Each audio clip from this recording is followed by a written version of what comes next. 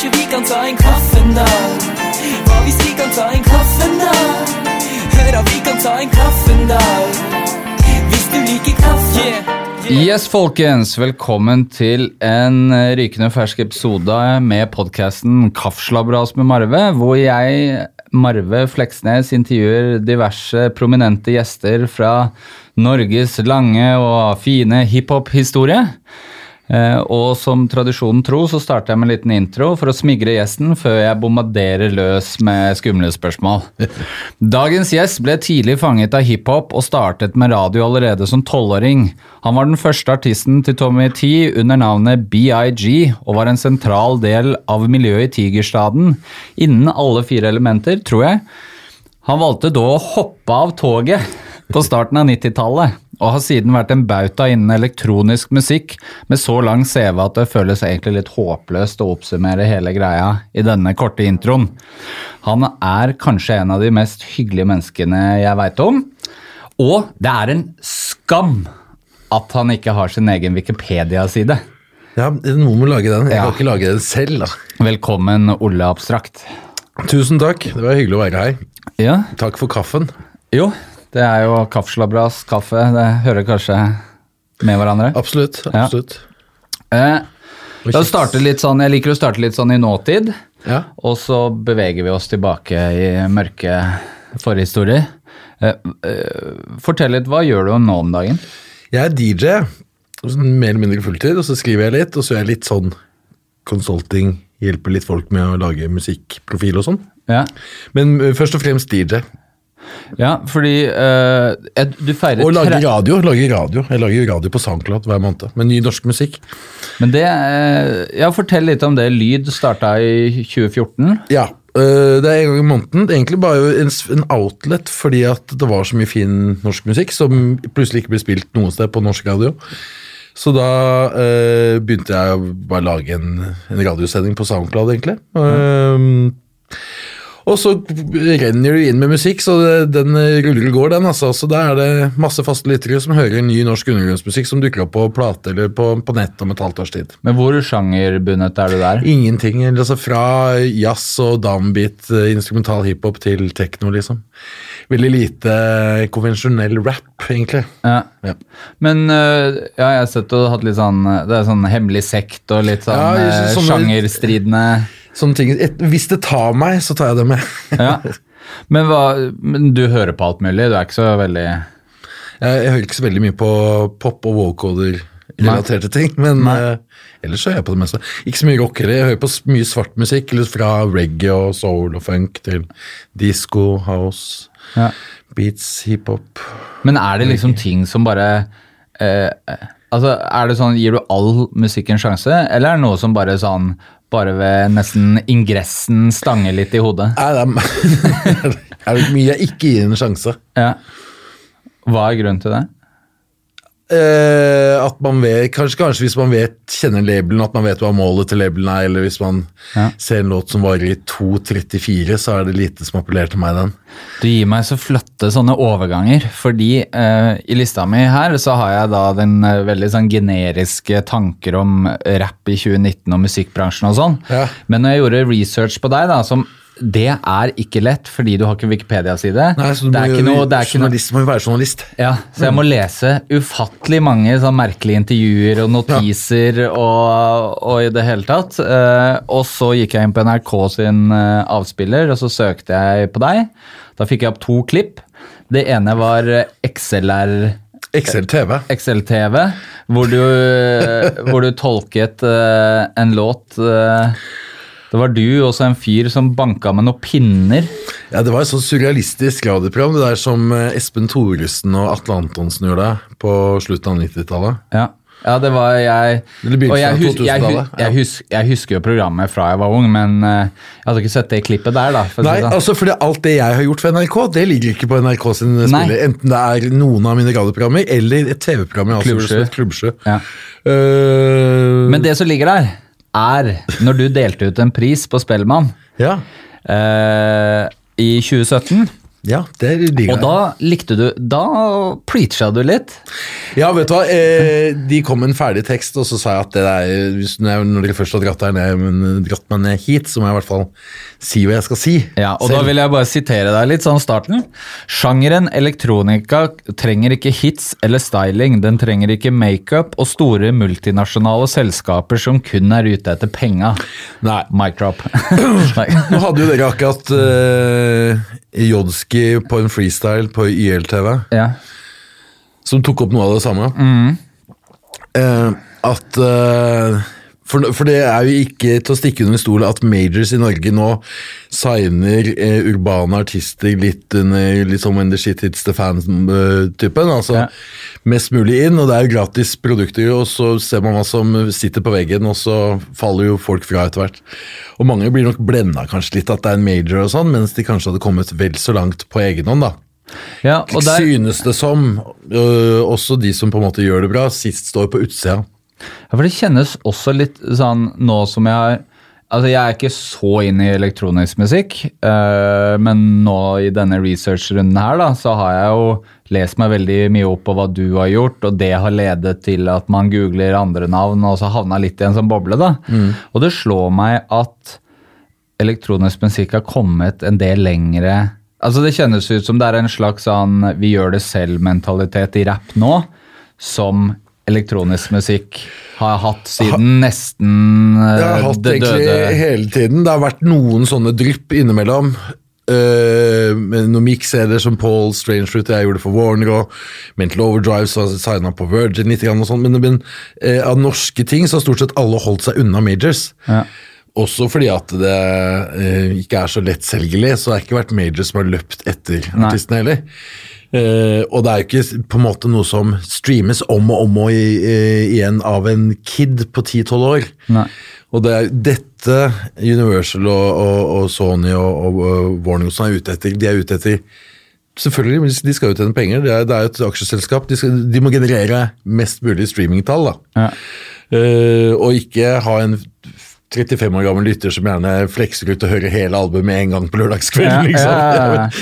Det blir jo ikke noen penger i det, sånn i det store, men det jo liksom penger å selge skiver, og det penger å turnere, og det penger å DJ, og det en stor bransje elektronisk musikk i Norge.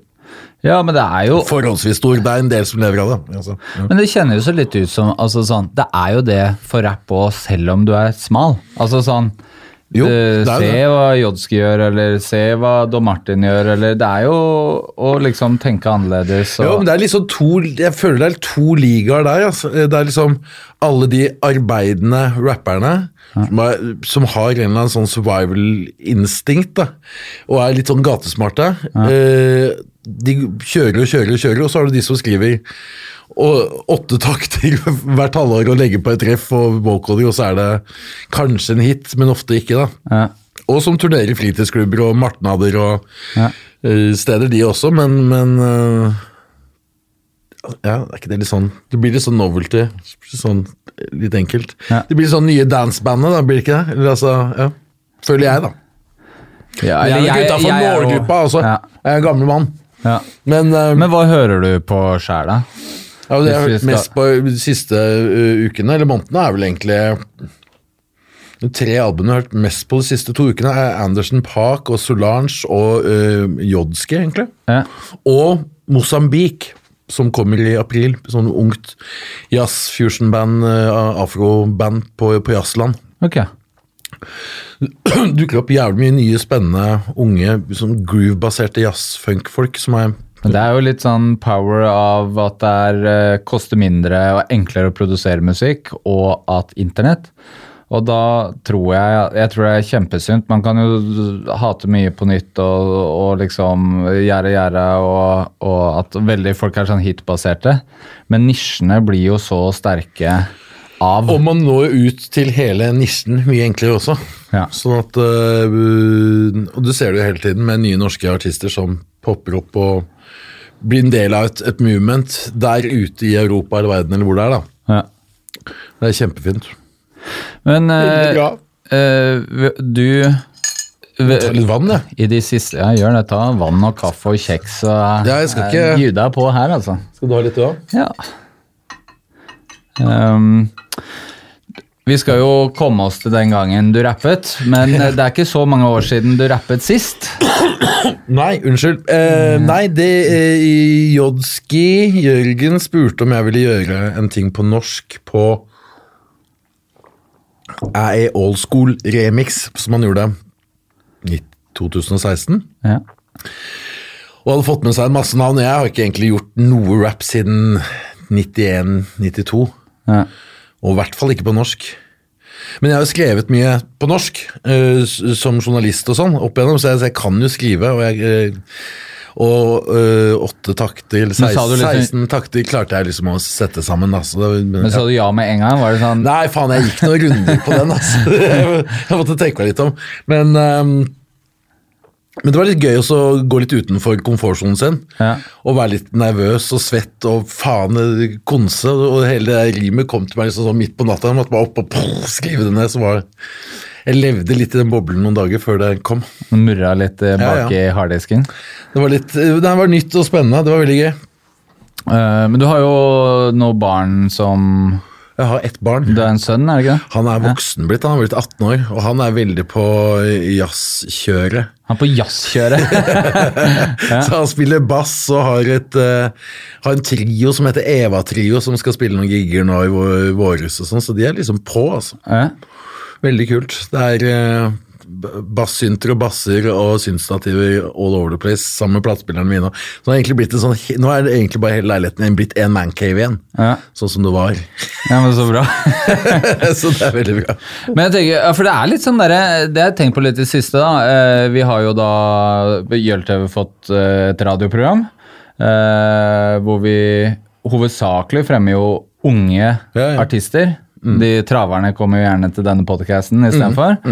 Og så det jo sånn, så putter man for eksempel på Jodski, og så merker du, nå fikk jo den freestylen han slapp nå da, fikk jo enormt bra, velfortjent feedback.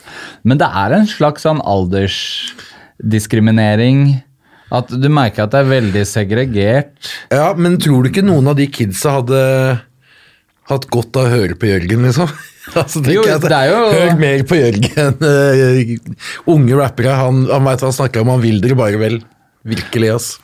Jo, men du også jo da DJ, spiller ny musikk. Hvordan liksom, syns du det Det ikke, det slår meg som en evig ung fyr, men... Nei, ja, ikke sant? Takk. Det så kjempemye kule, nye, spennende norske produsenter som popper opp rundt omkring i landet, og som sender meg ting. Så det en fryd, ass.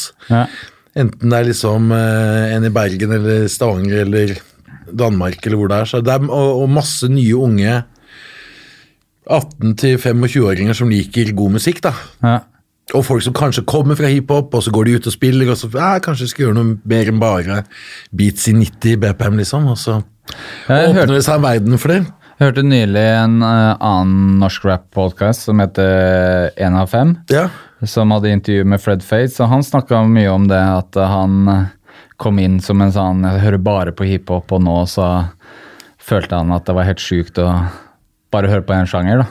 Ja, han har liksom vært veldig åpen for ordentlig housemusikk, og de har sluppet et fantastisk album, Jacuzzi Boys, han og Jon Rise, som jeg spiller masse av, og hele crewet til Fred Fates, de har gjort veldig mye bra for ny norsk musikk, altså. Og de også som liksom murrer under der, liksom, som, hva heter de for noe? Ja, det var liksom Flammer, Danceband, alle de gamle Bing Get Down, og masse unge, nye folk som sugende på inntrykk, og som leter etter skiver, og det veldig bra. Men det... herregud, nå datt jeg ut av det. Du... Ja, det spennende. Nå var jeg så... Du svarer så bra, så jeg forsvinner sånn inn i svarene dine. Bra, det. Men, jo, men du sånn mimrete person, eller du videre? Mimrete? Nei, mimrete. Nei. Ja, nei. Eller det jo, jeg husker jo hva som har skjedd, og jeg kan jo sitte en kveld og bla.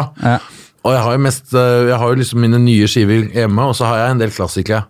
Men så drar jeg på lageret når jeg skal bytte en bruskasse med plater. Men jeg bruker jo 15-20 timer hver uke på lete etter og høre på ny musikk. Ja. Og det mye dritt, men man sitter igjen med en del sånn gullkorn, og man må liksom bruke mye tid for å finne de gullkornene. Ja. Men hva forholdet? Det sånn som man gikk i plateshapper før og bladde, ikke sant, og var der før alle andre. Du visste at importen kom 10:30, og så sa du til kompisen din at den kommer 11:30. Ja. Og så var det og fikk første gjennomblading av kassa, så du kunne plukke exclusives tidlig.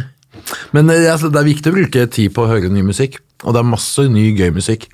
Men det klart, det jo fint å spille en gammel låt også, og det jo det som fint med en voksen DJ, at man har litt perspektivet på det, eller hvor ting kommer fra. Som at rock'n'roll svart musikk, for eksempel. Så skjønner du. Mange som ikke vet det, vet du. Men du da oppvokst på Stovner? Ja. Ja, Stovner-gutt. Og så fant jeg fant en sånn gammel presseskriv med deg. Ja. Jeg vet ikke om du har skrevet det selv, eller noen andre har skrevet det, men, og da stod det sånn: Olles barndom var fylt med hiphop, breakdance, før han oppdaget DJ-en i filmen Beat Street. Ja, det kanskje litt feil. Det nok ikke jeg som har skrevet det, men jeg oppdaget jo Jeg tenkte det var jo heavy. Nei, ja, vi breaka jo mange år før Beat Street. Nei, vi breaka før Beat Street, men Beat Street var jo liksom i det da. Jeg oppdaget liksom musikk, jeg har alltid hørt på musikk, men jeg oppdaget nok liksom musikk med jazzrock, altså sånn fusion-ting, sånn i 1980-81 med naboguttene mine, og så var det fort over til Rocket med Herbie Hancock, og så plutselig var det jo mer elektro, og så begynte man å kjøpe og få tak i musikk og plater, og så kom Beat Street, kom det jo 83-84. Ja. Så var det et år der i 83, der man var veldig, det begynte å bli graffiti, og man begynte å danse, og så opp til de beste, og møtte Pay 2. Ja, det regner jeg med. Så han var jo veldig mye bedre enn oss da. Ja. Men vi hilste på hverandre på Karl Johan, og skjønte, og vi tok jo femmeren samme sted etterpå. Ja, shout-out til Pay 2, han hører jo på den podcasten her, og kommer til å korrigere oss hvis vi bommer på noe fakta. Ja, ikke sant? Men han bodde litt lenger ned, han bodde jo midt på linje 5, ikke på Stovner, tror jeg. Han var ikke på Vollebekk, Brobekk. Men hva var det med hiphop som appellerte til deg? Nei, det var jo råheten og beatsa og alt. Altså, jeg var veldig opptatt av rytme egentlig, altså. Ja. Og at det var genuint, og Beat Street var jo på en måte en sånn romantiserende film om å få til noe på egen hånd og ta sprayboksen i egne hender nærmest, ikke sant? Ja. Og så ble man jo litt sånn, drømte man seg bort i rollen til yngstegutten der, og så var man jo hykt. Ja. Men dansa du først, eller? Nei, jeg begynte nok på breakdance etter Beat Street, liksom. Ja. Men jeg hørte jo på musikken. Ja. Og jeg hadde faren til en kompis som hadde masse svart musikk, så vi hørte liksom, og onkelen min tror jeg spilte Sugar Hill Gang for meg liksom, da jeg var 8 år eller noe sånt. Ja. 79-80. Når den kom, for han kjøpte skiver. Ja. Så det lå jo liksom der, og så skjønte jeg sammenhengen, det tok jo lang tid å skjønne hele sammenhengen der, men det var jo jeg begynte å kjøpe skiver liksom i 83, 82, 83. Ja. Og så kom jo Break Machine, og da var man en liten gutt og fikk signert plata på Innova på Karl Johan og sånn. Det var veldig stas, vet du. Men ja, fordi jeg sa i introen at du har vært innom alle elementer, sånn jeg har skjønt det. Ja, DJ, absolutt. Ja, dansing, graffiti og rapping. Men dansing tok jeg ikke så mye videre. Jeg tror jeg liksom hadde min karrieretopp som resident hiphop-danser på Thomas Tivoli på Sørlandet sommeren 1985, egentlig, så var det. Ja, ok. Det finnes presse på det pressebildet av det også. Det gjør det? Ja, det gjør det. Fan, altså, det fant jeg ikke. Men hva var liksom... Hva gjorde at du slapp dansinga da? Nei, se på meg størrelsen. Det er samme som meg, altså. Ja. Det bare sånn delay mellom hode og bein. For alle andre til å vinne vil jo ikke jeg skikkelig. Så fikk de noen runder, og så stoppet det. Nei, men i 85 så begynte man jo med nærradio. Ja. Også, eller man dro ned og var en del av et sånt miljø som egentlig da var forbundet mot Rusgift sin nærradio. Og der var det disse naboguttene mine som spilte i jazzrockband, som hadde en jazz-fusion, jazz-rock-time, halvtime. Ja. Men så sluttet etter hvert og så ble det liksom en ledig slott på en sånn ungdomstime. Og jeg var jo ungdom, akkurat blitt tenåring. Så da begynte jeg der, og så plutselig en dag poppet Tommy T opp der, for han hadde visst fått fyken fra Radio Hum, som var da Human-Etisk Forbund sin nærradio. Alle holdt seg med en egen nærradio for å spre budskapet sitt, ikke sant? Propaganda.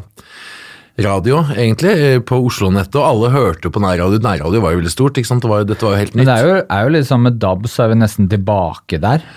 Ja, men det koster så mye å få en DAB-lisens, har jeg skjønt. Ja. Sånn at du fjerner jo veldig mye rare sånne... Men det er jo sånn nærradio blomstrer jo som aldri før på grunn av DAB. Ja, FM. Ja. Nei, DAB også. DAB også, ja, gjør det. Jeg vet ikke, jeg hører jo nesten bare på P2 og BBC. Ja. For å unngå musikken. Ja. Men ja, du ble en del av... Nei, så da møtte jeg jo Tommy T første gang, så da lagde vi nærradio der sånn noen år, før vi flyttet videre til Folkeaksjon mot hasj. Men hva het det programmet? Det fredagsprogrammet heter jo bare et eller annet. Ja. Nei, jeg tror ikke det het noe. Nei. Men da vi kom til... Radio Reven, som det het da, og som byttet da til Rainbow Radio. Da vi kom inn i bildet, da Tommy og jeg kom inn i bildet, så var det jo et jazzprogram der, og så hadde vi et hiphop-program, og så hadde vi techno- eller danseprogram, og så hadde vi også nattradio i mange år, Tommy og jeg. Så da hadde vi liksom... Dere hadde alle disse programmene? Ja. Bortsett fra jazzprogrammet, da var det en Kyrre som hadde, som nå er lysmann for Jaga Jazzist og sånn. Ja, ok. Ja. Så det holdt vi på med noen år da. Og da hadde vi også nattsendinger som var litt sånn, der vi spilte soul og Anita Baker og innringning og sånn 15 år gamle kjekkasser på FM 106,8. Men herregud, for en drømmestart på en slags musikkjærlighet da. Ja, veldig bra det. Altså, da var jo veldig stas å være 15-16 år og få tilgang på presselunsjer, og det var pressekonferanser, og det var liksom gratis kinobilletter, og det var mye det var vel litt mer penger i sånne ting på den tiden, kanskje? Ja, altså det var jo, alt var analogt, så man fikk jo liksom man fikk jo brev i posten, eller en fax da, med invitasjon. Men var det altså gikk du inn i det som en sånn jeg har lyst til å drive med radio, eller var det mer bare sånn slump? Liksom? Det var litt på slump, men så var det jo, både Tommy og jeg og alle der var veldig opptatt av musikk og skiver og DJing. Og det gikk jo hånd i hånd med, da hadde vi et sted der vi kunne DJ, for der var det platespiller og mikser. Ja. Og det lå jo i oppdraget at vi skulle formidle musikk, liksom. Og alt dette var jo frivillig, så... For at vi fikk jo nøkler og tilgang på lokalene 24/7 midt i Storgata, vis-à-vis Gunerius, liksom. Man kan jo stille seg spørsmål om noen hadde fått det som 15 år i dag. Nei, det tror jeg ikke, men vi fikk masse frihet da plutselig het jo Ungdom mot narkotika, til å gjøre gøy radio da, og vi leverte jo som faen, liksom. Og mange som hørte på oss. Og det var jo ungdomsradio som pusha ny ungdomsmusikk, liksom, enten det var house eller techno, eller det var latin, eller freestyle, eller hiphop, eller jungle, litt senere også. Ja. Men fortell litt om liksom miljøet rundt deg og Tommy, da. Fordi det er jo en sånn... Så var det jo, altså vi hang jo, det var litt sånn... delt, for det var jo en del av liksom house-scenen som hang sammen med oss, og Tommy var jo involvert i Snikksnakk og sånn på den tiden, som var en sånn norsk house-gruppe som samplet norske samples, og Tommy scratchet i 1987. Ja. På den ene siden, og så på den andre siden så hadde vi liksom hele Savage Army og Bolt Warhead. Ja, fordi du var Savage Army? Jeg skrev vel S en stund, ja. Så ja, og det var jo sånt konglomerat av kreative folk, og rappere og DJs og radiofolk og writere som levde under forholdsvis streng kodeks der på slutten av 80, begynnelsen av 90-tallet. Ja. Litt annerledes enn dagens. Ja, ganske annerledes enn dagens hiphop da kalte man seg jo hiphopere. Ja. Det var jo liksom en livsstil, det var som punk eller freak, eller det var en identitet som jo var veldig sånn, altså vi hørte på Louis Farrakhan og hvite kids liksom, altså kunne jo fort blitt første Nation of Islam i Norge. Ja. Men det var jo appellerende en stund, for det var jo den strengheten og den ektheten og sånt til Hijack og til Public Enemy og til dette hardcore-miljøet i England og all den politiske rappen fra USA, som var... Ja, så det var liksom den andre delen av de som hang rundt Rainbow, da. Ja. Så det var liksom både housefolk og hiphop-folk, men Tommy var veldig på hiphopen. Mer enn meg, kanskje. Jeg snakker jo en del med folk rundt gjestene mine, sånn i forkant, og liksom får litt sånn gamle... stories og sånn. Og for det første da, så må jeg si, og det er jo, det sa jeg i introen også, at liksom mitt forhold til deg som en sånn meget hyggelig aktør, som alltid er liksom blid og behjelpelig og hyggelig. Det er på utsida, vet du. Ja, det er det. Det er ute blant folket, og så kommer man inn, og så lukker man seg. Nei, men altså, alle starter feedback med at du er den godeste de kjenner. Det er veldig mye superlativer, da. Ja. Og det er jo da viktig å fortelle deg, og så har jeg da, kan jeg starte med, jeg har snakket med Vibeke Sørli. Ja, hun gikk jeg i parallellklassen med, vet du, på barneskolen. Ja, det sa hun, og at du hadde en slags fase som veldig sånn, skulle predikere hiphop og få med alle inn i hiphopen. Jeg skal bare sitere hva han skrev til meg da. Det var Olle som introduserte meg for hiphop som han spilte på rommet. Jeg som alle andre ville lære å rappe, og Olle utfordret meg til å skrive en rap. Det er veldig gøy å skrive en rap. Sterkt influensert av utgitte låter. Jeg var så Janet Jackson-fan at jeg kalte meg VJS, Vibeke Janet Sørli. Olle introduserte meg også for tagging på broa over Høybråten togstasjon, hvor jeg også tagget VJS. Olle fikk meg til å føle at verden var større enn Stigenga og Groruddalen, og det var fint å ikke være eneste outcast. Det var ikke så lett å like hiphop på skolen på den tiden. Nei, det var ikke det. Det var ikke det. Altså. Det var jo glam rock på den tiden. Som gjaldt. Det var liksom Groruddalens R&B altså på begynnelsen av 80-tallet. Ja. Så det var ikke etter Beat Street, så la jo hiphop seg veldig. Ja. Da var det bare noen som fortsatte, men det var veldig flotte ord fra Vibeke. Ja. Helt rått. Jeg erindrer, dette må jo vært, altså, for alle tok jo helt av på Janet Jackson i 86, var jo liksom What have you done for me lately og sånn, og dansingen der kan du egentlig se, hvis du ser Vibeke danse i dag, så ser du egentlig litt av det samme sånn movesa sånn ned enda, så det er jo veldig fint. Vibeke bodde på øvre stiginga i det borettslaget da, så det var liksom bare 200 meter opp i lia. Ja. Men det er jo, fortell om din graffiti-karriere. Den var ikke så lang. Nei. Men jeg var ganske bra på å tagge, altså. Ja. Så var egentlig noen måneder der jeg var nesten mest oppe. Jeg husker vi hadde ordentlige spraybokser i stedet for sånn snøspray på 17. mai. Da fikk vi gjort veldig mye på Karl Johan og stort. Vi fikk gjort liksom, tok de røfste gatene. Det var veldig bra, husker jeg. Og så var det en del tagging, og så var det litt piser og sånn. Og da, men jeg hang jo liksom med, det var liksom Jame og Raid og Tommy og disse tidlige writerne da, som jeg hang litt med på den tida. Men det var mest tagging for min del, jeg kanskje gjorde 50-60 piser eller noe sånt. Ja, men hva gjorde at du parkerte? Jeg har ikke gjort det, jeg har ikke parkert. Nei, men jeg skulle si det, fordi vi gjorde jo denne, når du gjestet Old School, så gjorde jo jeg en slags sånn mini-dokumentar, og der også hintet det til at... jeg var på jazzkonsert, dette er jo faktisk, det begynner å bli noen år siden da, men Jeg var på en jazzkonsert. Det må være 10-12 år siden, for jeg hadde barnevakt, så da var min sønn vært ganske liten. Men da måtte jeg gå litt tidligere fra Blå, og da tok jeg noen unggutter på fersken som sto og tagget i det jeg skulle gå inn i en taxi. Og da sa hei, da gi meg den der, og de ble liksom, ga meg sprayboksen, og så dro jeg en tag, og så takk, og så går jeg tilbake og satt meg i taxien. Og det var veldig deilig. Det hender man gjør det, men hvis man litt utenfor seg selv.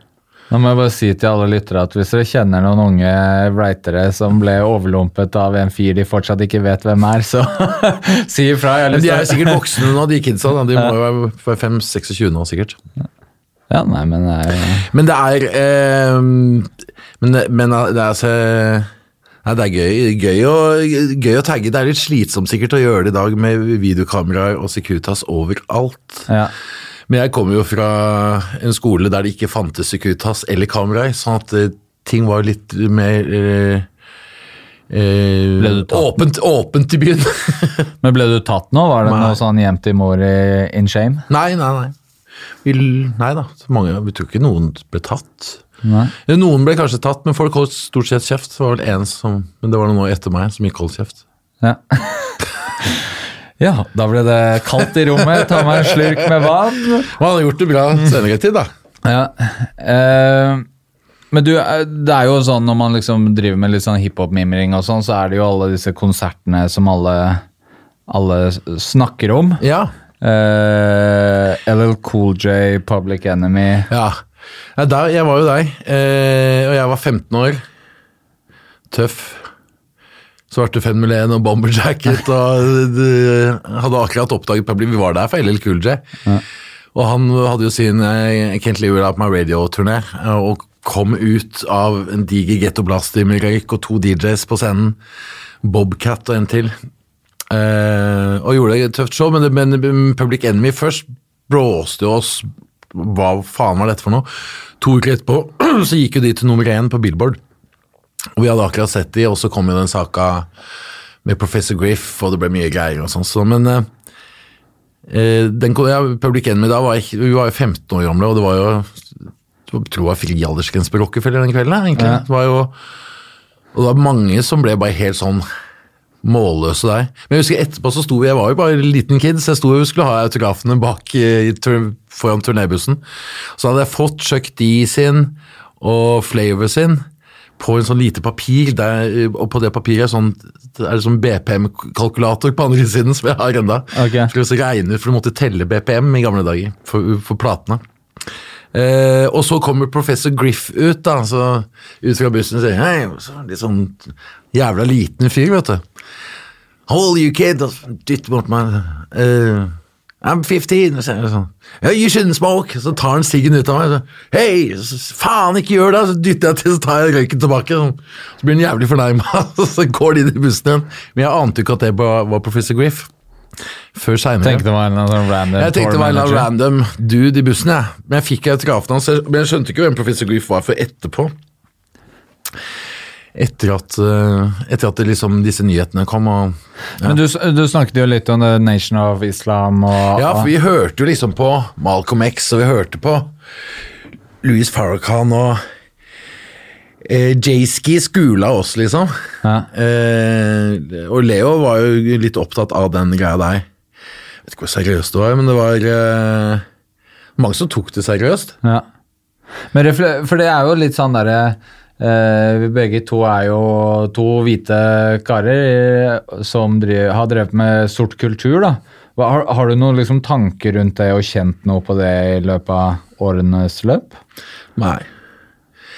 Jeg identifiserer meg mye mer med svart musikkultur enn hvit, egentlig. Jeg har alltid gjort helt siden jeg kunne velge selv. Ja. Så, og det var vel liksom, jeg føler liksom at jeg bytta ut visesang med urban musikk i sånn 79-80, altså. Så det aldri tilbake? Nei, jeg kan sette pris på visesang nå, altså, men det liksom men det tok litt tid å åpne og skjønne at Paul Simon faktisk var interessant igjen, liksom. Ja. En annen som dette vet men når det sagt, det jo såkalt sånn det er nok eksempler på kulturell ekspropriasjon, som kanskje ikke er så bra, gjort av hvite. Ja. Men jeg føler jo på en måte, det vi har gjort er bare å liksom se opp til en kultur, og formidle den, og pushe først og fremst musikkdelen av det, i forhold til radio og sånn. Og når det senere kom liksom til house og teknokultur og sånn, som også er svart kultur, så var det på en måte bare en sånn naturlig forlengelse av det. Det eneste forskjellen var jo at det var jo ikke noen regler. Sånn etter 91 så var det plutselig ingen regler.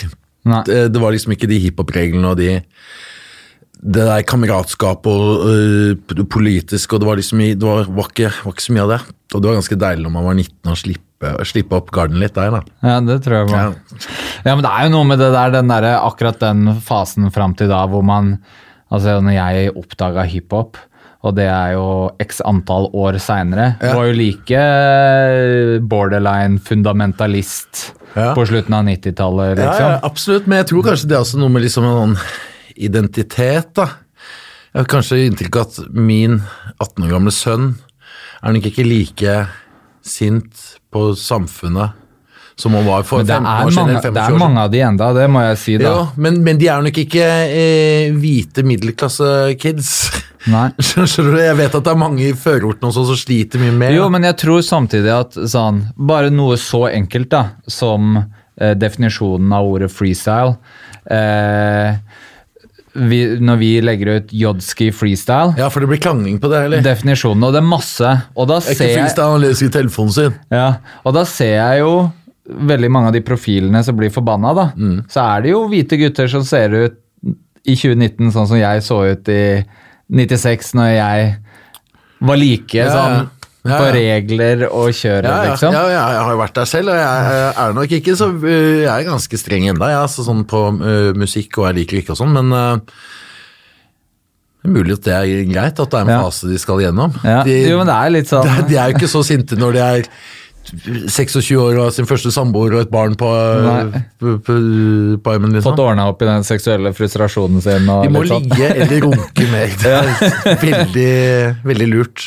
Men jeg fikk et sånn litt annerledes tips fra Solveig fra The Eastside Flow om noe du synes var veldig, veldig gøy når dere pleide å henge i studio sammen. Du likte å ringe til kontakttelefonen. Ja, men det gjorde det var sånne ting man gjorde. Man mindfucka litt sånn den gamle menn når man hadde lys stemme. Ja, du ringte til kontakttelefonen og kalte deg selv Nina og avtalte dates og... Ja, vi gjorde mye sånn, men det er mange som har gjort det der. Det var jo det var litt sånn å drive med scam da. Vi tok det jo litt videre for vi tok jo opp de samtalene som Nina gjorde med voksne menn. Og så hadde vi jo 3 tape decks. Vi kunne recorde på en og ta på en til, og så spole tilbake, og så spille det for han hva han hadde pratet med en unge jenta med og sånn. Så det gikk bra en stund, altså. Men vi dro den der litt langt. Tommy var også med på det der. Det var en tidtrøyte for å fucke opp de voksne litt, egentlig. Men tilbake til rappinga, da. Du kalte deg B.I.G. Ja, det gjorde jeg, altså. Lenge før Notorious? Ja, dette var jo 1989, altså. Så det var litt mer sånn, big intellectual genius, ikke noe mindre, altså. Nei. Ja, men det er det som er litt deilig med rap, det er lov å være litt pompøs. Ja, absolutt. Og det var jo en del sånn pompøse navn. Det var Crazy Minister, Tommy T, og så var det Big Intellectual Genius. Så, men det bare kom til deg det navnet? Det var en våkennatt det også? Jeg husker ikke. Kanskje det var bare rett og slett så enkelt om at de bokstavene passet i bakhodet til å barbere inn. Som vi gjorde noen ganger. Tommy var jo utrolig god med maskinen. Så han klippet jo folk. Vi slapp å gå til frisør, vi kunne klippe oss på radioen. Men det var ikke noe navn før det? Du har ikke noe sånn kleinere navn på samvittigheten? Nei, jeg har masse taggenavn da.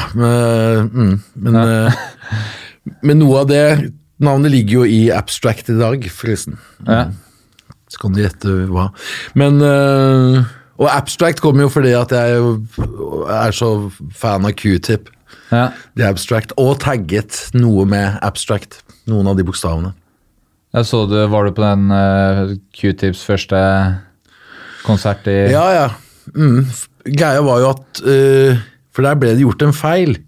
For egentlig så burde jo Tommy og jeg varmet opp for Tribe Called Quest, men i stedet så Preike Johansen hadde byttet litt, så han hadde satt Tommy og meg til å varme opp for Ice Cube, som kom måneden før med America's Most Wanted-turneen. Ja. Og så varmet Leo, altså J-Ski, opp for Tribe Called Quest. Ja, MCK og A-Team. Ja, det var det vel. Ja, stemmer. Det var jo 91. Ja, det sier notaten min. Det sier at det var 91, ja. Nei, 92. Var det 92 da? 92 var det. Var det det? Ja, da var jo det egentlig det siste jeg gjorde som rapper, skal jeg. Ja. Men fortell om rappløpet. Hva fikk deg til å starte? Det var vel sånn man måtte, kanskje? Det var bare naturlig. Tommy hadde kjøpt en sampler og lagde jingles, og så etter hvert så utviklet det seg til beats, og så begynte man, og så hang man i det samme kollektivet, og A-Team var jo der, og jeg var der, og da var det greit å prøve å skrive litt. Så da gjorde jeg det. Ja. Og så gjorde vi liksom en del sånn, vi gjorde litt sånn spesialskoler, og vi gjorde litt fritidsklubber, og vi ble flyttet opp til Trondheim, og så, ja, vi gjorde kanskje 7-8 gigs eller noe sånt da. Ja. Men det var ikke noe utgitt, men det var litt demoer og sånt? Det er litt demoer, det finnes noen låter. Ja. Ikke online da, men... Nei, det har vi vært flinke til å holde unna. Og kappe ned? Det finnes noen DAT-teiper og noen kassetter, vet jeg. Ja. Jeg tror jeg har noen låter også. Og valget av engelsk var jo selvfølgelig fordi det var ikke noe snakk om noe annet. Nei, det var ikke... Men hva syntes du om rapping på norsk når det kom da? Nei, jeg synes jo kanskje ikke det var veldig kult før jeg hørte Tungtvann, egentlig. Nei. Med ubudne gjester. Eller jeg fikk en white label, husker jeg. Var vel med den på. Var ikke den første 12-eren da? Jeg tror det. Jo. Jeg er ikke helt sikker på, men jeg fikk i hvert fall en white label med Tungtvann av Rune Lindbekk, faktisk. Ja. Som, hør på dette, nordnorsk, faen, jævlig bra rap. Ja, det er noe med de nordlendingene å pushe hverandre. Altså. Det var, de og bergenserne. Ja da, så det var, men... Jeg følte ikke helt gatas da, men jeg hadde liksom vett på meg til å jeg har liksom 12 autobahn til Union og sånn, jeg har den skiva, men den gikk fort inn i hylla liksom, jeg ser den er ikke brukt så mye. Nei. Det er fint å ha den i dag da, i retrospekt, og Don Martin og Elling og alle er gode venner, så jeg synes jo gatas fikk mye mer for seg etter hvert. Ja. Og det de gjorde med det samvirkelaget og sånn, synes jeg var kjempetøft. Det ska-tingene de gjorde med trøndergjengen og sånn. Ja. Og unger er jo sånn anthem hjemme hos meg da min sønn var liten, med en gatasparlament. Så handler det om å lage barn. Ja, det er bra det. Ja, Erna burde ha hørt den låta nå. Vi brukte den i en kampanje. Høyre har valgt å bruke unger med gatas. Ja, det hadde vært gøy. Ja, det hadde vært gøy. Men ja, og bootleg, der var du også, du arrangerte litt. Ja, for det var jo sånn, hvis man var skolelei, som man jo gjerne var, og man ville bare drive med radio og hiphop og graffiti, og altså, man ville bli DJ, man ville jo leve, altså, det var også litt sånn, jeg ville gjerne DJ. For det er jo det som finnes av deg som rapper på internett før Jodski dro deg med på en remix. Ja. Det er et bootleg-tv-klipp på YouTube hvor du rapper. Det er en slags sånn freestyle, eller det er vel ikke freestyle, det er en del av en låt som heter Modern Nature, som handler om at natur, at det er for mye forurensning og all elendighet. Jeg skal ærlig innrømme at jeg sleip meg å få med alt det du sa. Ja, jeg har teksten et eller annet sted faktisk, men bootleg TV, bootleg var et sted der man opptrådde med mye forskjellig ungkultur, og også dukket opp på Janko kabel-TV, på TV-kanalen TV Norge etter deres sendtid på natta, og man fikk på en måte provosert en sceneversjon av sin opptreden, ganske sånn lo-fi da, av Torshov Mediaverksteder eller et eller annet, og Ungdom mot narkotika hadde liksom en sånn klippekort på å gjøre ting der, og som en del av det å være skolelei, så jobbet jeg et halvt år for UMN, der liksom arrangerte hiphop-jams og sånn da. Ja. Og vi gjorde liksom ting på Folkets Hus og på bootleg og liksom forskjellige steder. Og samlet liksom miljø. Det var et lite miljø. Rap var jo liksom ikke noe mainstream. Det var en subkultur som trengte å bli sett, sånn at det ikke skulle gå gatelangs. Ikke sant? Vi fikk jo et loft vi kunne være på, og sånn da vi kunne stakke sprayboksen, og vi kunne møtes og prate om. De var veldig flinke sånn, og så holdt jo alle oss unna hasj en god stund, til vi ble voksne da. Ja. Og det var jo bra. Bra å ikke begynne med hasj når man er 16, og vente til man er... Vente huet er litt mer på man skal vente til man er over 21, har jeg lest. Ja. Veldig viktig. Men du arrangerte en del konserter der også? Ja, der gjorde vi et par jams da. 1-2 jams. Mye organisering og få da, og det var liksom noen folk fra Sverige og en fra Danmark og så ble jo det liksom et nettverk som var bygd. Alagami var vel der, Cherno Ja, en av brødrene til Nena Cherry, tror jeg, jeg husker ikke helt det. Jeg hadde litt forskjellige ting. Det er gøy at Mabel, datteren til Cherry, lager musikk den dag i dag. Og var nominert til... Er det datteren til Nan Cherry? Ja. Mabel? Ja. Og var nominert til... Var det Brit Awards eller Mobo, eller nøyaktig 10 år, eller 20 år etter at moren var det, eller sånn. Ja. Ganske sånn crazy... Men Nan Cherry var jo kjempeviktig for oss også, den første singlen i Buffalo Stance. Spilte vi masse på Rainbow Radio, liksom. Den var jo killer. Og ute på liksom fritid, var en DJ på fritidsklubb og sånn også, ikke sant? Men hva var det liksom med DJ-inga som, det var bare... Nei, det også, men jeg var jo platesamler liksom, og vi kjøpte jo skiver. Hvis man var opptatt av musikk, så måtte man jo kjøpe skiver, for det var jo ikke noe internett, og det var jo ikke noe Spotify, eller... Så man brukte jo alle pengene sine, både de man hadde og de man ikke hadde, på skiver, og så var det jo fint også å spre de kickene man... Det har alltid vært hvorfor jeg DJ'et, og det å spre de kickene som jeg har hatt med musikk til de andre. Og så dele den gleden disse låtene har gitt meg. Og det føler jeg, det bør jo være det viktigste i enhver sånn, når man skal preache et eller annet av budskap, eller hvis man skal spille noe eller stå for noe, at dette her vil jeg at du skal høre. I stedet for dette håper jeg du liker. Så mange DJs dessverre må forholde seg til da. Nå er jeg jo så heldig at jeg kan liksom spille det jeg selv liker, men andre liker det jo også. Men har du vært like kompromissløs hele veien? Nei, men det er ikke noe med kompromissløs, men det har mer med utvalg å gjøre. Men jeg kan jo spille alt fra en gammel Janet Jackson dub til KRS-One til Lee Scratch Perry til techno i løpet av 5 timer. Uten at det er noe motsetning i det hele tatt. Det er bare god musikk, eller dårlig musikk, men det er jo viktig, det filteret jeg er som DJ, er jo veldig viktig. Og det øret jeg har for god og dårlig lyd, eller vibe da, eller å sette en stemning og se et rom. Sant? Hvor streng føler du at man skal være som DJ? Det er jo... Nei, altså, før så var jo det å DJ var på en måte konsekvens av at du hadde så mye skiver at det var ufornuftig å gjøre noe annet. For at du hadde liksom 1000 plater, og så ville du dele dem med noen. Og så hadde man jo et radioprogram kanskje også, men så ville man jo mer enn det. Og det var jo sånn vi begynte å lage egne fester liksom senere også, når man gjorde når man var ferdig med hiphop-delen. At man skulle spille sin egen musikk, og det var ikke plass til det etablerte utelivet da. Da måtte man jo okkupere steder eller lage undergrunnsfester eller. Mitt største issue med å liksom dreve som DJ er jo den til slutt manglende viljen til å spille det folk vil høre, eller sånn. Ja, men da kan det hende at du som DJ er på feil plass. Kanskje du skulle vært på bakrommet på en klubb i stedet for å stå på Karl Johan, liksom.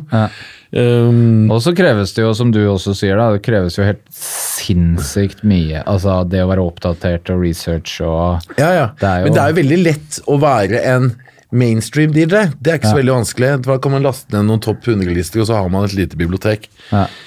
Men det ikke så veldig interessant. Så det mye mer interessant å høre på en obskur hiphop-DJ eller en funk-soul-dude, eller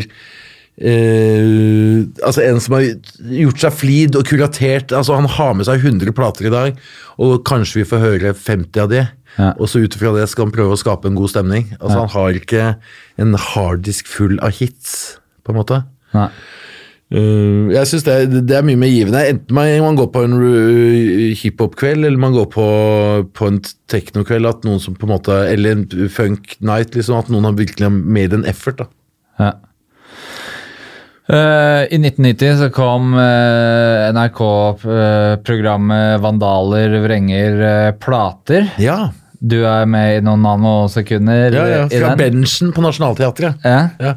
Men jeg jo for ung til å huske at den gikk på TV. Jeg så den jo mange år etterpå. Den var på VHS på biblioteket på skolen. Så viktig ble den. Ja. Men fortell litt, dere som faktisk var med. Mye av det. Jeg husker at de var filmet. Men det var jo liksom fokus på Tommy og A-Team og sånn, var det ikke det i den filmen? Ja. Og de kom og filmet oss på benchen, og der satt vi med en gjeng med mer eller mindre legit folk. Ja.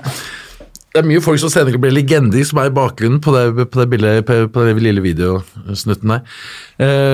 Men det var jo en greie som folk snakket om. Ja, det jo Jodski også sa jo det i den dokumentaren vi lagde, at det var liksom hans første sånn, ok, shit. Det skjønner jeg. Ja, ikke sant, men vi så jo ikke på TV da, vi var jo bare ute i gaten. Vi var 18 år. Ja, men så lagde vi nærradio, vi bodde jo nesten på radioen, ikke sant? Så vi var jo der hele tiden. Men hadde det noe sånn impact når den gikk på TV? At kunne dere merke det på noe slag?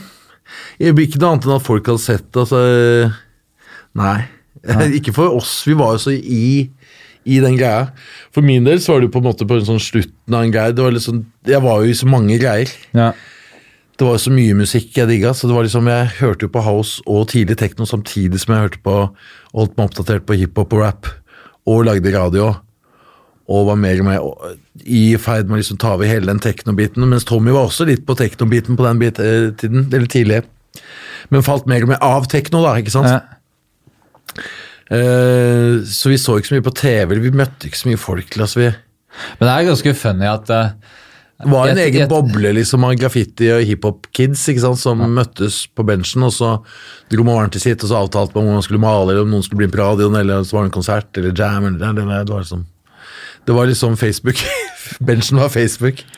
Men også, dette var jo liksom litt etter dette, så kom jo MC Hammer og Vanilla Ice og sånn, hva tenkte du om de tingene? Det hadde ikke noe med oss å gjøre, altså. Nei. Så vi bare lo av det. Det var en del sånn demonstrasjoner og litt sånn knekking av CD-er, men det var... Ja, Tommy hadde sånn knekke CD-greier på Strictly Hip-Hop radioprogrammet. Ja. Det var jo ikke jeg en del av. I noe særlig grad. Nei. Så jeg hadde jo Techno OD på fredagskveldene, da hadde vi kommet inn i sånn 91-92. Det var liksom, da hadde jeg house- og techno-program på fredagene, han hadde hiphop på mandagene. Ja, du sa det var litt med i Savage Army? Nei, ja, det var jo på en måte en posse som han skrev i den S-en, så var man godt forlikt. Ja. Hadde man noe urbane, hadde man noe... Men fortell litt om J-Ski på den tiden. Han var jo en lederfigur, han var jo liksom... Han var jo milevis foran alle andre som rap-teknisk. Ja. Og visste best. Ja. Han var jo litt kongepauen han da. Og han hadde jo sitt crew med folk som hadde forskjellige oppgaver og disipler. Ja, det var nok litt disipler, vil jeg tro. Eller, i ettertid så kan man jo se det sånn at det var jo litt autoritært, ja. Ikke noe gærent om det, altså, det tror jeg absolutt mange trengte. Men jeg var jo liksom litt overalt, så jeg var jo ikke, jeg var liksom ikke av den harde kjerne der, jeg skrev S-en som prikke en stund, liksom. Hadde rett til det. Ja. Men du sa at den oppvarmingen for Ice Cube med Tommy var liksom siste... Det var det siste jeg gjorde som på scene, ja. Men Etterpå gikk jeg faktisk sammen med noen kjente bransjefolk og spiste ecstasy for første gang. Etter konserten, gikk jeg på House Club og spiste ecstasy, og så ringte jeg Så det aldri tilbake? Så ble vi vel enige om ganske raskt med Tommy at nå ble det ikke noe rap på meg på en stund. Nei. For da åpnet det seg en helt annen scene der det ikke var så mye regler. Men hva var liksom litt sånn bakgrunnen for hva gjorde at du slapp hiphopen? Nei, vet du jeg hadde jo likt housemusikk og teknokultur, altså den tingen hele tiden, og det var ikke sånn at man bare var på hiphop, man hørte på hiphop, man hørte på latin, man hørte på funk, og man hørte på Janet Jackson, og tidlig house, og sneak, altså disse norske greiene, og Tommy stod scratchet med sneaksnakk, og det var liksom ikke noen motsetninger der, men når hele den der 91-92 altså Norge ble liksom en slags sånn Summer of Love i Oslo, altså alt var lov, og folk var helt frie, og det at det ikke var noen regler, sånn som hiphopen hadde vært da, som var liksom så strengt maskulint, man skulle ikke ha damer, man skulle ikke drikke, man skulle bare være gutta, man skulle liksom, det var de 4 elementene, og det var veldig strengt. Det var veldig deilig å være 19-20 år, og plutselig, wow, altså, har jeg alt lov. Men så det var reglene, var liksom ikke retningen musikken tok? Nei, altså jeg likte masse av musikken videre utover, men når det liksom men det kom jo på et eller annet tidspunkt så ble jo ting veldig sånn kommersielt og cheesy, og det skjedde vel i sånn 93-ish. Ting ble mer og mer strømlinjeformet, mer med penger og hele Native Tongues forsvant litt, og så kom det sånne nye players, og så kom Puff Daddy, altså det kunne ikke jeg relatere til i det hele tatt, og jeg falt jo litt sånn av akkurat liksom etter den første runden med NWA og Ice Cube og sånn, og når alt bare eskalerte med hele østkyst-greia, så synes jeg det bare ble teit. Særlig etter å ha spist ecstasy. Så ble det liksom, men faen, kan ikke alle bare være glad i hverandre?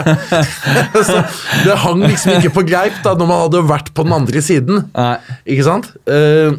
Sånn at da ble vi enige om, Tommy og jeg, at nå tar jeg den dansedelen av Rainbow Radio, og så tar du hiphop-delen. Og så snakket ikke Tommy og jeg sammen på en god stund, ass. Det var dårlig stemning. Ja, jeg tror han var litt skuffa over det, og hvilken retning jeg gikk i da. Men det viser seg jo senere at det var lurt. Men var det mange i kvåt-miljøet som var litt fullt over det, eller? Nei, det var ikke noe sånn. Det var jo mange som var begge steder også. Det var jo mange writere som veldig mye mer glede i å gå på et rave-party enn å gå på et hip-hop jam. Ja. Jo, men det er jo på en måte en litt sånn... Og særlig writerne var jo mye friere enn de rap- og hiphop-gutta. Writere var jo hippiene i hiphop-kulturen, i scenen da. Ja, for det kjennes nesten ut som en slags sånn oversett del av norsk hiphop-historie, akkurat det der, med alle writerne som forsvant inn i raven. Liksom. Og hørte på rock og psykedelisk musikk og tok drugs, og liksom, men det var nesten ingen som... Det var ikke så mye snakk om det, ikke sant? Nei. Fordi... og jeg vet ikke så mye om hvordan rap-miljøet var fra 93 og fremover, men jeg har inntrykk av at det var ganske strengt og konformt i mange år før de åpnet på samme måte som norske writere da. Ja, det er sånn golden era som ble veldig strengt. Ja, men det alle åpnet seg, hiphop ble meget liberalt senere i dette landet. Og nå blir det finnes ikke noe mer liberalt, tror jeg. Nei, jeg tror det er en del rappere som går de fleste. Jeg sliter fremdeles med å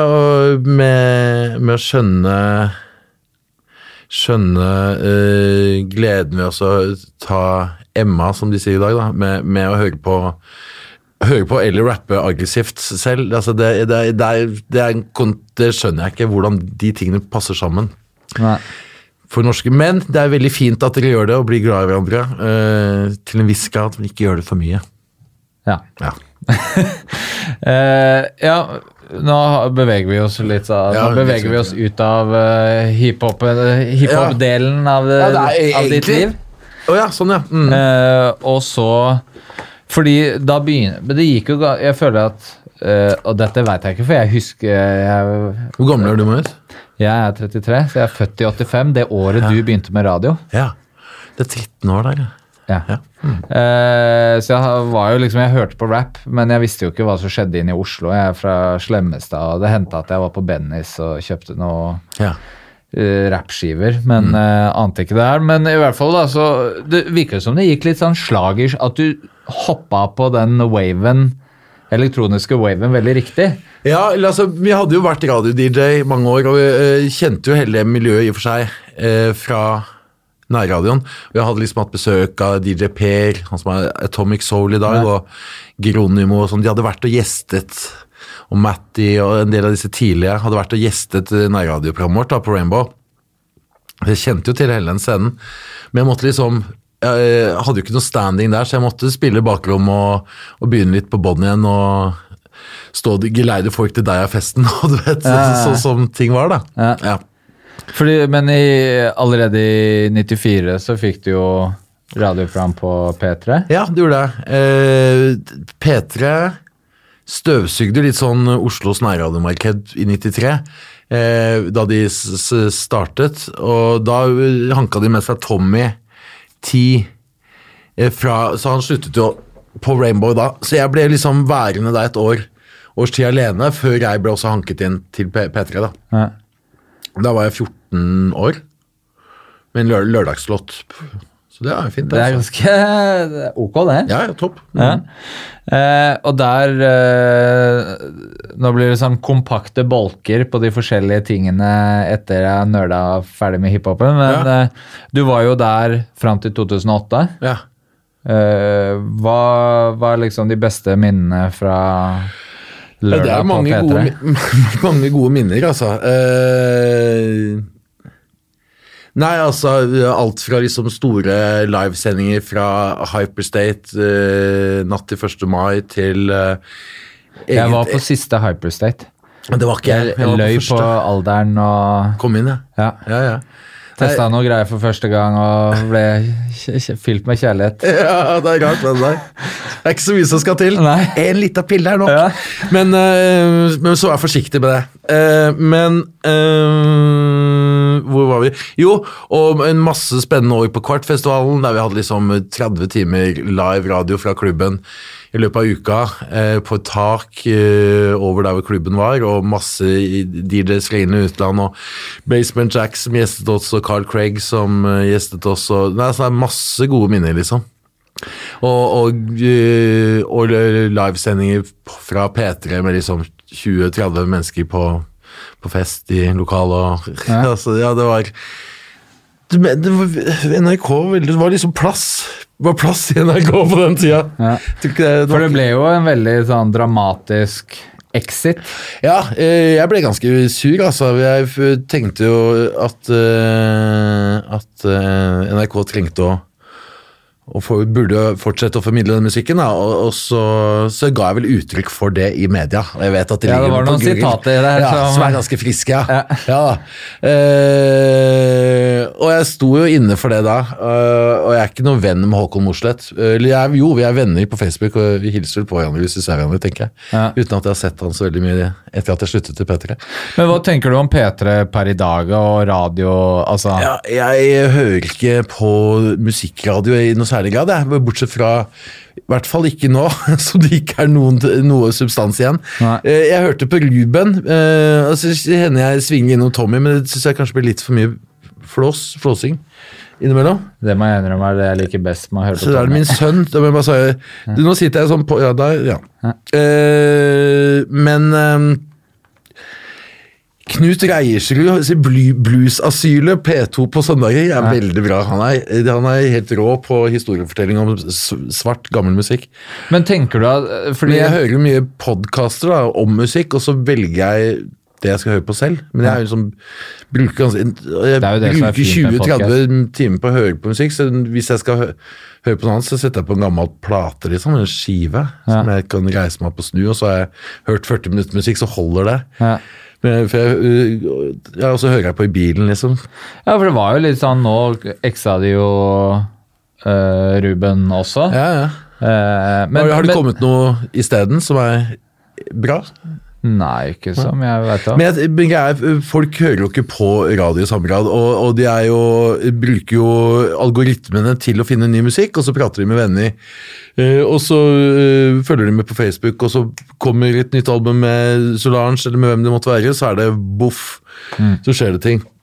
Og det kjempebra. Radio hadde sin storhetstid, og jeg husker når jeg begynte å lage det programmet som het Abstract på P3, så var det kjempeviktig for å spre undergrunns elektronisk musikk rundt omkring i landet da. Ja. For det var jo ikke noe internett i samme grad, og man trengte å kuratere et kuratert utvalg av bra dansemusikk for de som ikke var i hovedstaden og kunne kjøpe skiver. Ja. Ikke sant? For da var jo alt på vinyl. Men tenker du sånn at det jo sunt kanskje på en eller annen måte at P3 holder programlederne unge, eller det en slags aldersdiskriminering? Absolutt. Nei, det veldig sunt. Til dels. Men jeg tror det hadde vært fint å ha noen spesialprogrammer med programledere som visste hva de snakket om. Ja. Jeg tror jo at et bluesprogram med en dude på 30 hadde vært mye kjipere å høre på enn et bluesprogram med Knut Reiersrud på 58, liksom. Ja. Han har mye mer troverdighet. Og det samme gjelder jo Tommy i og for seg, det. Ja. Eller Don Martin og Jodski med programmet sitt. P13, ja. Ja, så kanskje at man kom til en sånn alder hvor man vippes over på P13. Ja, men tror ikke det noe lett for P3. Deres mandat jo å grabbe de mellom 15 og 25. De har det jo på mange måter mistet til Spotify allerede. Ja, det tror jeg. Ikke sant? Sånn at, og nå tror jeg sånn, det jo samme, jeg driver jo nå med radio selv, og jeg tror nesten at du må ligge så frempå at du treffer tastemakeren av lyttere som så preacher til sine venner. Jo, absolutt, og det jo det et spesialprogram kan gjøre da. Og kuratert radio av journalister / DJs som har det halvåret å gå på, og det sånn mitt radioprogram på SoundCloud at jeg spiller jo ting som dukker opp på skive eller på streaming om et halvt år, eller om 3 måneder. Du får det først der, og det plukket ut det bra, så du slipper å høre de 100 låtene jeg har, men du klarer deg med de 12 som bra, liksom. Ja. Eller som best, da. Nei, så jeg tror liksom sånn A-B-lista radio liksom, det funker jo så lenge man ikke der for å høre på musikken, hvis man bare skal ha noe i bakgrunnen, eller man gammel nok til at man hører på radio, da. Ikke sant? Sånn, og da man jo gjerne over 30 og kjører bil, da. Ja, eller bil tror jeg en ganske stor faktor. Bil jo også ut. Ja. så det sparkesykkel. Ja, det har jeg sett i byen nå. Fy faen, snubler i de overalt. Kommer til å bli kaos. Ja. Du fikk jo også en deltidsjobb på EMI. Ja, det gjorde jeg. I 96. 96, jeg jobbet fra 96 til 99. Så har vært på The Dark Side en gang i tiden? Ja, men min jobb var å være en slags sånn dance A&R. Så jeg var liksom assistenten til Eivind Rølles i The Monroes. Ja. Så jeg jobbet liksom under han da. Og så signet jeg et par-tre artister, og så prøvde jeg å utvikle andre greier og sånn. Så Bertine Zetlitz var det jeg som da hadde med. Og Infinity var det også jeg som signet. Ja, det har jeg notert meg. Og det var vel også grunnen til at jeg sluttet. For at det gjorde det veldig vondt i magen. Og for Ole Abstract eller DJ Abstract var på den tiden ganske kredibel. Og så det måtte nesten ta et valg, altså. For jeg følte at det knøyt seg i magen, og måtte svare for salgstall. At dette trodde vi skulle selge x antall 1000. Men gikk du inn i den situasjonen med at yes, og så underveis og ja, det var veldig lite kjøtt på beinet når album nummer 2 skulle ut. Det kom vel aldri ut, tror jeg.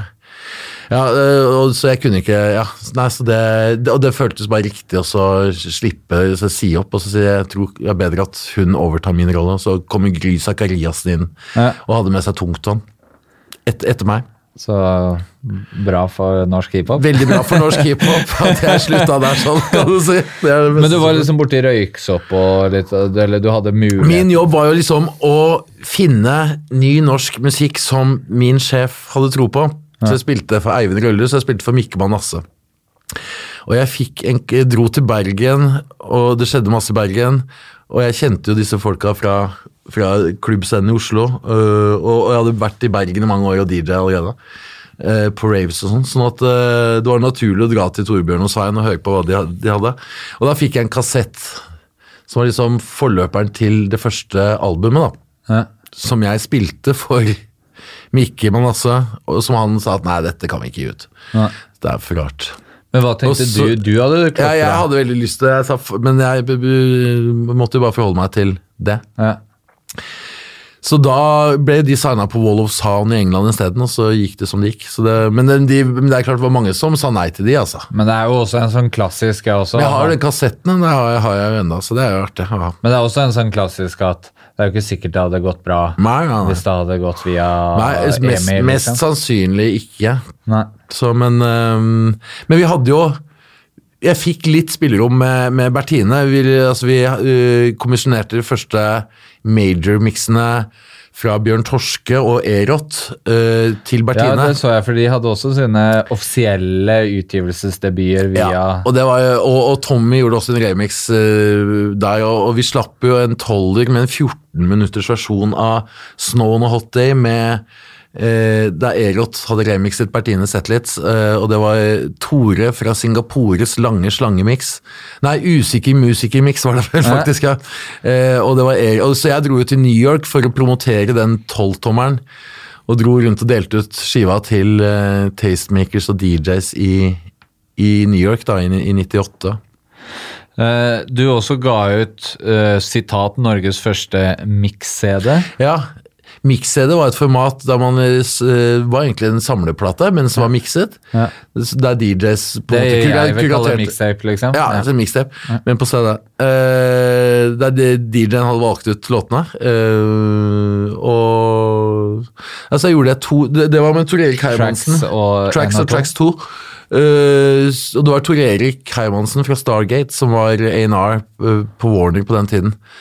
Han hadde jo akkurat sluttet som redaktør i Urban, og han kjente jeg fra Head-On. For han hang jo på Head-On, så var det liksom samme, vi er jo omtrent like gamle. Så han signet meg og Paul til de greiene, og det solgte en del tusen, ja, så det var fint, det. Hva tenker du om hans løp etter det? Kunne du ha merket det da, liksom? Ja, han har jo alltid vært veldig opptatt av urbanmusikk, han altså. Ja, så det, jeg så ikke den komme akkurat da. Nei. Men han spilte jo keys og var veldig opptatt av musikk. Jeg spurte Bjørn Rogstad om han hadde noe jeg burde snakke med deg om. Ja. Og han var veldig sånn kritisk. Han jobbet jo sammen med meg på EMI. Ja. Men han jobbet jo med pop-repertoaret. Ja, og han ba meg spørre om 2 ting som jeg aner ikke hva han, så jeg håper at det ikke er noe sånn voldsomt her da, men Solfaktor X. Hva er det for noe? Nei, jeg vet ikke jeg. Ja. Og så ba han meg spørre om Transylvania. Ja, Transylvania var jo litt før min tid. Solfaktor X? Hva er det for noe? Nei, jeg har ingen anelse. Jeg prøvde å google litt, men det var ikke så Google. Vi var i Marseille på et seminar med Emi. Det er mulig. Der var det noe solfaktor, der var det noe krem, ja. Du har vært solbrent, kanskje? Nei, jeg tror det er med at jeg smørt noen inn med noe krem, eller... Altså, jeg husker ikke helt. Så hvis Bjørn ser eller hører dette, så må han gjerne minne meg på det. Det må jeg også si at det er jo mange i din krets, da, som fra litt sånn rave-kultur, som jeg har spurt, som har litt sånn dårlig med husk. Ja. Så det er mange... Som ikke husker noe, ikke husker noen episoder. Ja, eller som ikke hadde så mye å komme. Så bra, da. Det er rart, det der. Men de hadde ikke så mye negativt. Nei, det var jo bare at du er en god fyr, og så at de ikke husket noe. Ja, og Transylvania var Sylvanie Bryson, som nå nærmest er en slags søster for meg, da. Hun er gudmor til min sønn og sånn. Hun hadde en gruppe som het Transylvania, som var signet på Geronimo. På EMI, så jeg tok jo på en måte over jobben til Geronimo da han flyttet fra Oslo. Så Transylvania var et danceband med Sylvanie i spissen som hadde et par-3 singelhits på EMI, og Sylvanie var også programleder i Topp 20 Ja, det en mørk, flott dame.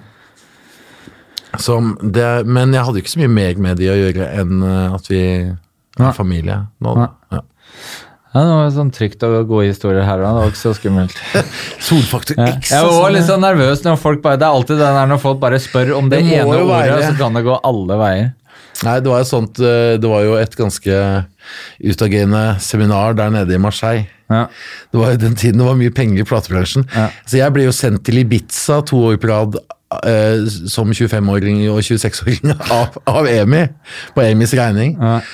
Det er ikke så mye sånt lenger. Nei, det er veldig lite. Det var 10 dager på dansekonferanse på Ibiza, betalt av jobben. Så det var en fin tid.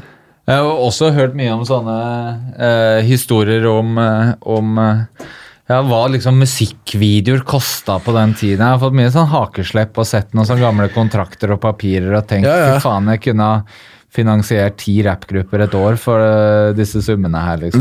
Men kameraene var jo så store. Ja. Kostet litt mer for filmer. Men så var det jo også mye mer penger. Ja, til dels, for at alt i hvert fall i major-bransjen så var det jo liksom alfa og omega om du klarte å få den nye artisten inn på Absolute Music. Ja. Eller den andre samlingsserien. Klarte du det, så hadde du på en måte recoupa. Da kunne du bruke 100 000 på en single tidlig i en karriere.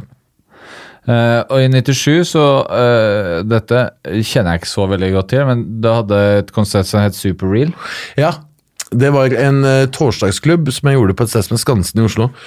Da hadde jeg møtt Bugge Wesseltoft på Kristiania, for jeg var resident DJ på Kristiania, så jeg spilte litt der, og så var det en sånn brytningsfase. Det var mye Deep House som var kanskje litt kjedelig, og det var vært fint å krydre det med noe, så der tok vi med oss masse musikere og sånn, så der hadde vi med alt fra Bugge Wesseltoft til Nils Petter Molvær, til Geir Sundstøl, til Anneli Drekker, til Mental Overdrive, altså Rune Lindbekk og Jan Tøysen, og Gaute Dredal, masse folk som gjorde sin greie oppå DJs, det er en slags sånn jam sessions, i tillegg til at vi hadde masse utenlandske DJs som kom over og spilte.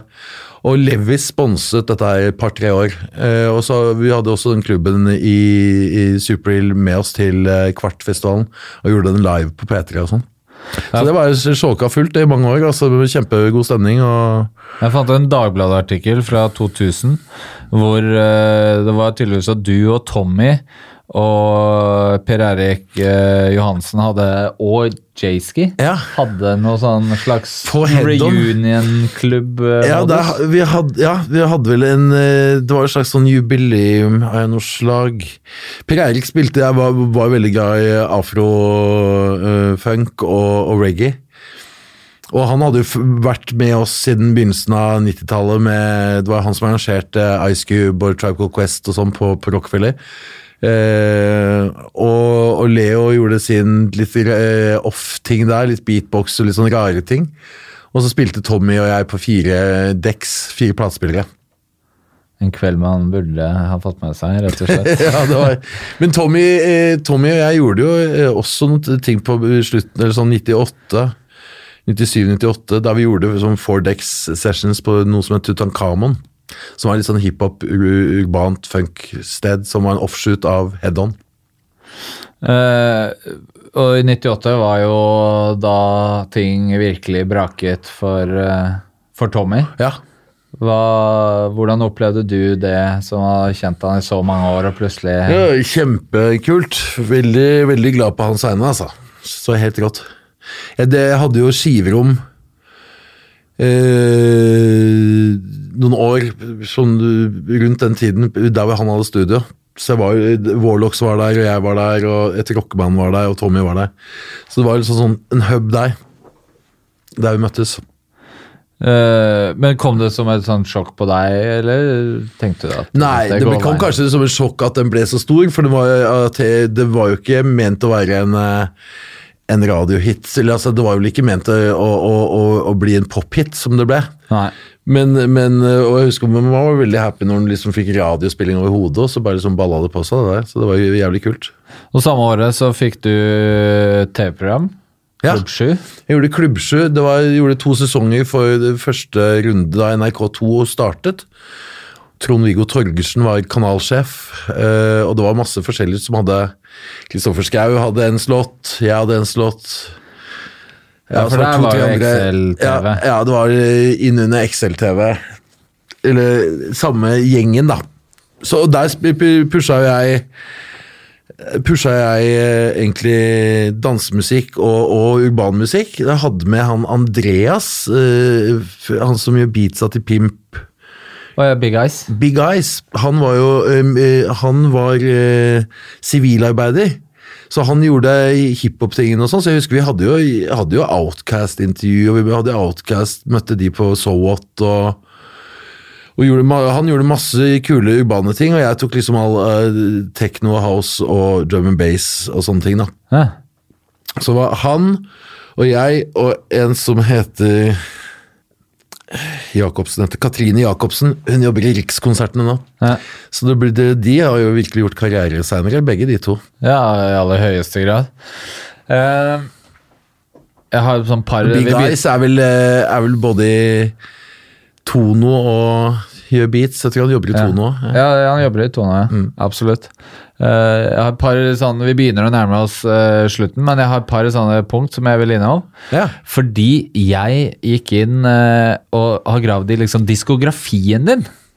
Og der kommer det diverse ting som jeg bare som vekket reaksjonen yes. Hva da? I 2002 så er du kreditert for Jannicke Jarlums J-Diva-prosjekt. Ja, som remixer. Ja, hun kom og ville at vi skulle gjøre en remix. Den eksisterer, altså. Og det var en ganske rar låt, men det ble en fin house-remix. Vi fikk en halvtime med, men vi ville gjerne ha litt mer extended sånn moaning fra Jannicke. Så hun tror jeg en halvtime datt da hun bare stønner. Så et eller annet sted. Så vi klippte til og brukte... Ja, det ble veldig seksuell, den mixen, altså.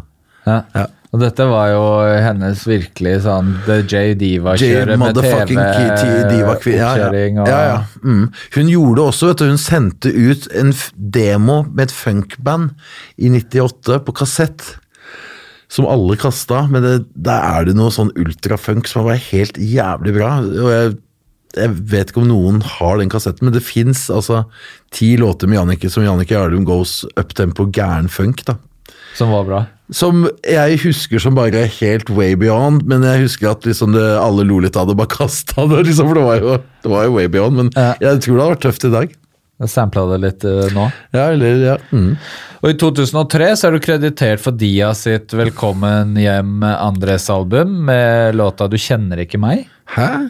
Det synes jeg var veldig rart. Ja, det synes jeg var rart. Er jeg kreditert på den? Ja? Det kan ikke jeg skjønne. Nei. Kanskje jeg... Nei, det tror jeg ikke. Vet jeg ikke noe om. Kanskje det er noe stemme der, kanskje jeg samplet, eller jeg vet ikke. Nei, jeg tror ikke det. Nei, den dukker i hvert fall opp i diskografien din. Ja. Men ja, vi har jo vært innom det hele jeg har gjort noe greier med Bugge Wesseltoft også, stod det den ja, det stod det. Ja. Men det var ikke så utypisk da, nei, det vekket ingen jøss hos meg, det tenkte jeg var mer naturlig. Ja, det er sant. Men jeg kjente at Diaz og J-Diva jøsset jeg litt over. Riktig, ja. Så gjorde vi en remix av Emma med Linda Vidala, som aldri kom ut. Litt med en sånn 7-8 minutter, litt mer euforisk elektromix, som vi gjorde med Robin, som er en sånn elektroprodusent. Men den eksisterer finnes på SoundCloud et eller annet sted, tror jeg. Ja, ikke via deg. Jeg lurer på om den finnes, kanskje jeg skal legge den ut. Og ja, du jobbet jo med WeC en stund. Ja, jeg var marketingmanager for de i 3-4 år. Jeg jobbet der med norske artister og DJs og profiling og sånn. Det var jo Paperboys og Madcon og en del DJs og en del fester. Vi gjorde Stretch Armstrong i Bergen og i Hemsedal og i Oslo, Steve Aoki, fest i Torgata, og altså, vi gjorde mye gøye ting da. Jeg var på Steve Aoki. Ja, i den lille sjappa. Ja, det var fantastisk fest. Ja, det var liksom, vi hadde alltid mye gratis sprit, og på den tiden så var jo BSC veldig involvert i headset, og liksom fargefulle headset. Så vi pushet mye, vi solgte opp mye headset en periode, før Før alle hadde headset? Ja, før alle hadde headset, og denne finanskrisen kom i 2008, som gjorde at... Det hjalp jo ingen, si. Nei, så da ble det lite jobb på mange. Men, ja, men det er også med Stretch Armstrong, det må jo ha vært ganske... Jævlig kult å møte han, og prate med han.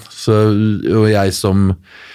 Han er enda eldre enn meg, og jeg kjenner hele historien hans, og hørte på de radioshowene når jeg fikk tak i de på teip, og senere på nett, så det var veldig gøy. Han og Bobito. Apropos det, dette er jo litt sånn sideforliggende, da, litt mer sånn YLTV-type mat, men hvordan definerer du freestyle? Ja, sånn som jeg definerer freestyle er jo egentlig off your head. Ja. Er jo det som uten manus. Ja. Det er jo det, sånn jeg oppfatter en freestyle-rap, eller en freestyle-battle, så er jo det. Ja. Men jeg vet at det ikke er sånn lenger nå. Altså, folk kaller det er jo det folk mener at den originale definisjonen er å kicke et vers. Off your head. Ja, men at du har skrevet det på forhånd. Jeg ville sagt at altså, hvis... At du går i svart, og du er høy og kul, og mora di et eller annet, ikke sant? Ja. Men det er noe man finner på, men det er kanskje ikke sånn lenger. Men hva vil du si? Er det skrevet? Jeg føler at det er begge deler. Jodski definerer det som at det er en freestyle er å liksom kicke et vers, eller kicke noe som du har skrevet, som ikke er gitt ut. Men, og det å freestyle er å top of the dome, som Sari kalles. Ok, så det er så, Nei, det... Men jeg bare spurte deg nå, fordi... Men vil det da være eksklusivt? Vil det verset du kicker... Ja, det kan ikke vært gitt ut, liksom. Ja, men kan det komme i en annen freestyle et annet sted om en uke? Det er vanskelig nå, da, i 2019. Da. Jeg tenker at det Jodski gjorde var jo fucking helt rått. Det er vel ikke 1000 bars, men det var vel... 104. 104. Ja, det holder det. Ja, det er en god gammelt rap-vers, det, fra 80-tallet.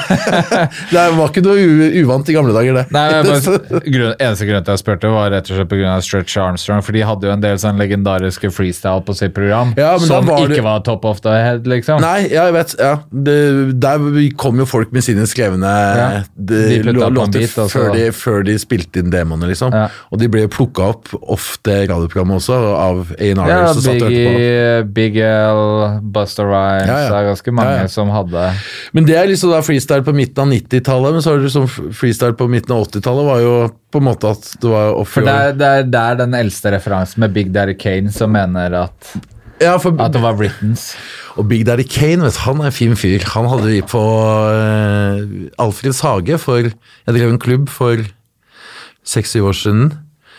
Jeg skal bare trykke, bare fortsett. Og Juicy, de var med da, og da fikk vi Big Daddy Kane i huset, vet du. Så det var jo så hyggelig å sitte og skravle med han, og han fikk seg en hummer, og han var likende fyr, altså. Han gjorde da en liten utekonsert der i bakgården bak... Jo, jeg var der på den, faktisk. Veldig kult, altså. Og det var en norsk hiphop-legende i crowden der, som jeg fikk helt sånn... Raid, eller? Nei, det var Anarad var der, vet du. Ja. Da husker jeg var helt sånn... Jeg var helt nesten helt for han var jo liksom ikke, det ble ikke noe legende, eller det ble liksom ikke noe snakk om han før han forsvant. Husker jo han gått fra Oslo, på en måte. Han hang jo rundt, han. Men ja, da er vi egentlig med veis ende. Men jeg tenker, hvis du skal nevne liksom sånn topp, det er vanskelig med sånn topp 3, men hva er det liksom beste DJ-minne? Oi, det er vanskelig, ass. Jeg tror ikke jeg kan si én ting, liksom. Men